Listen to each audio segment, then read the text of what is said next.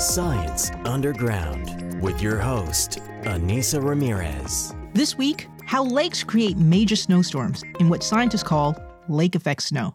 I'm Anissa Ramirez, and this is Science Underground. When cold, dry air from Canada blows over lakes that don't have any ice on them, this sets up a big snowstorm.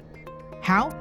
The winds absorb moisture that's evaporating from the lakes, and the cold temperatures cool this moisture to make snow.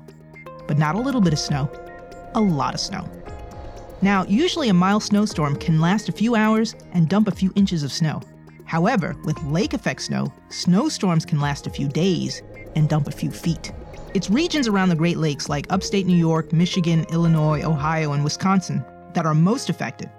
But Buffalo, New York is the sweet spot for lake effect snow.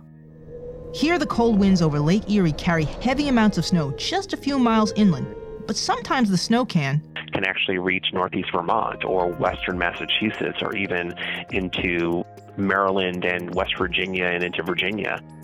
That's Chris Vaccaro from the National Weather Service. Lake effect snow usually happens in the months of November, December, and early January, when there isn't any ice on lake surfaces. This is a key ingredient for lake effect snow.